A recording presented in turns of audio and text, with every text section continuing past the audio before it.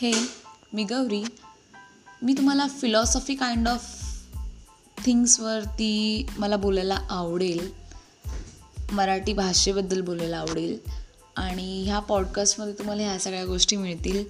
लाईफबद्दल बोलायला आवडेल, लोकांबद्दल बोलायला आवडेल, व्यक्तींच्या विचारांबद्दल बोलायला आवडेल. सो फॉलो मी.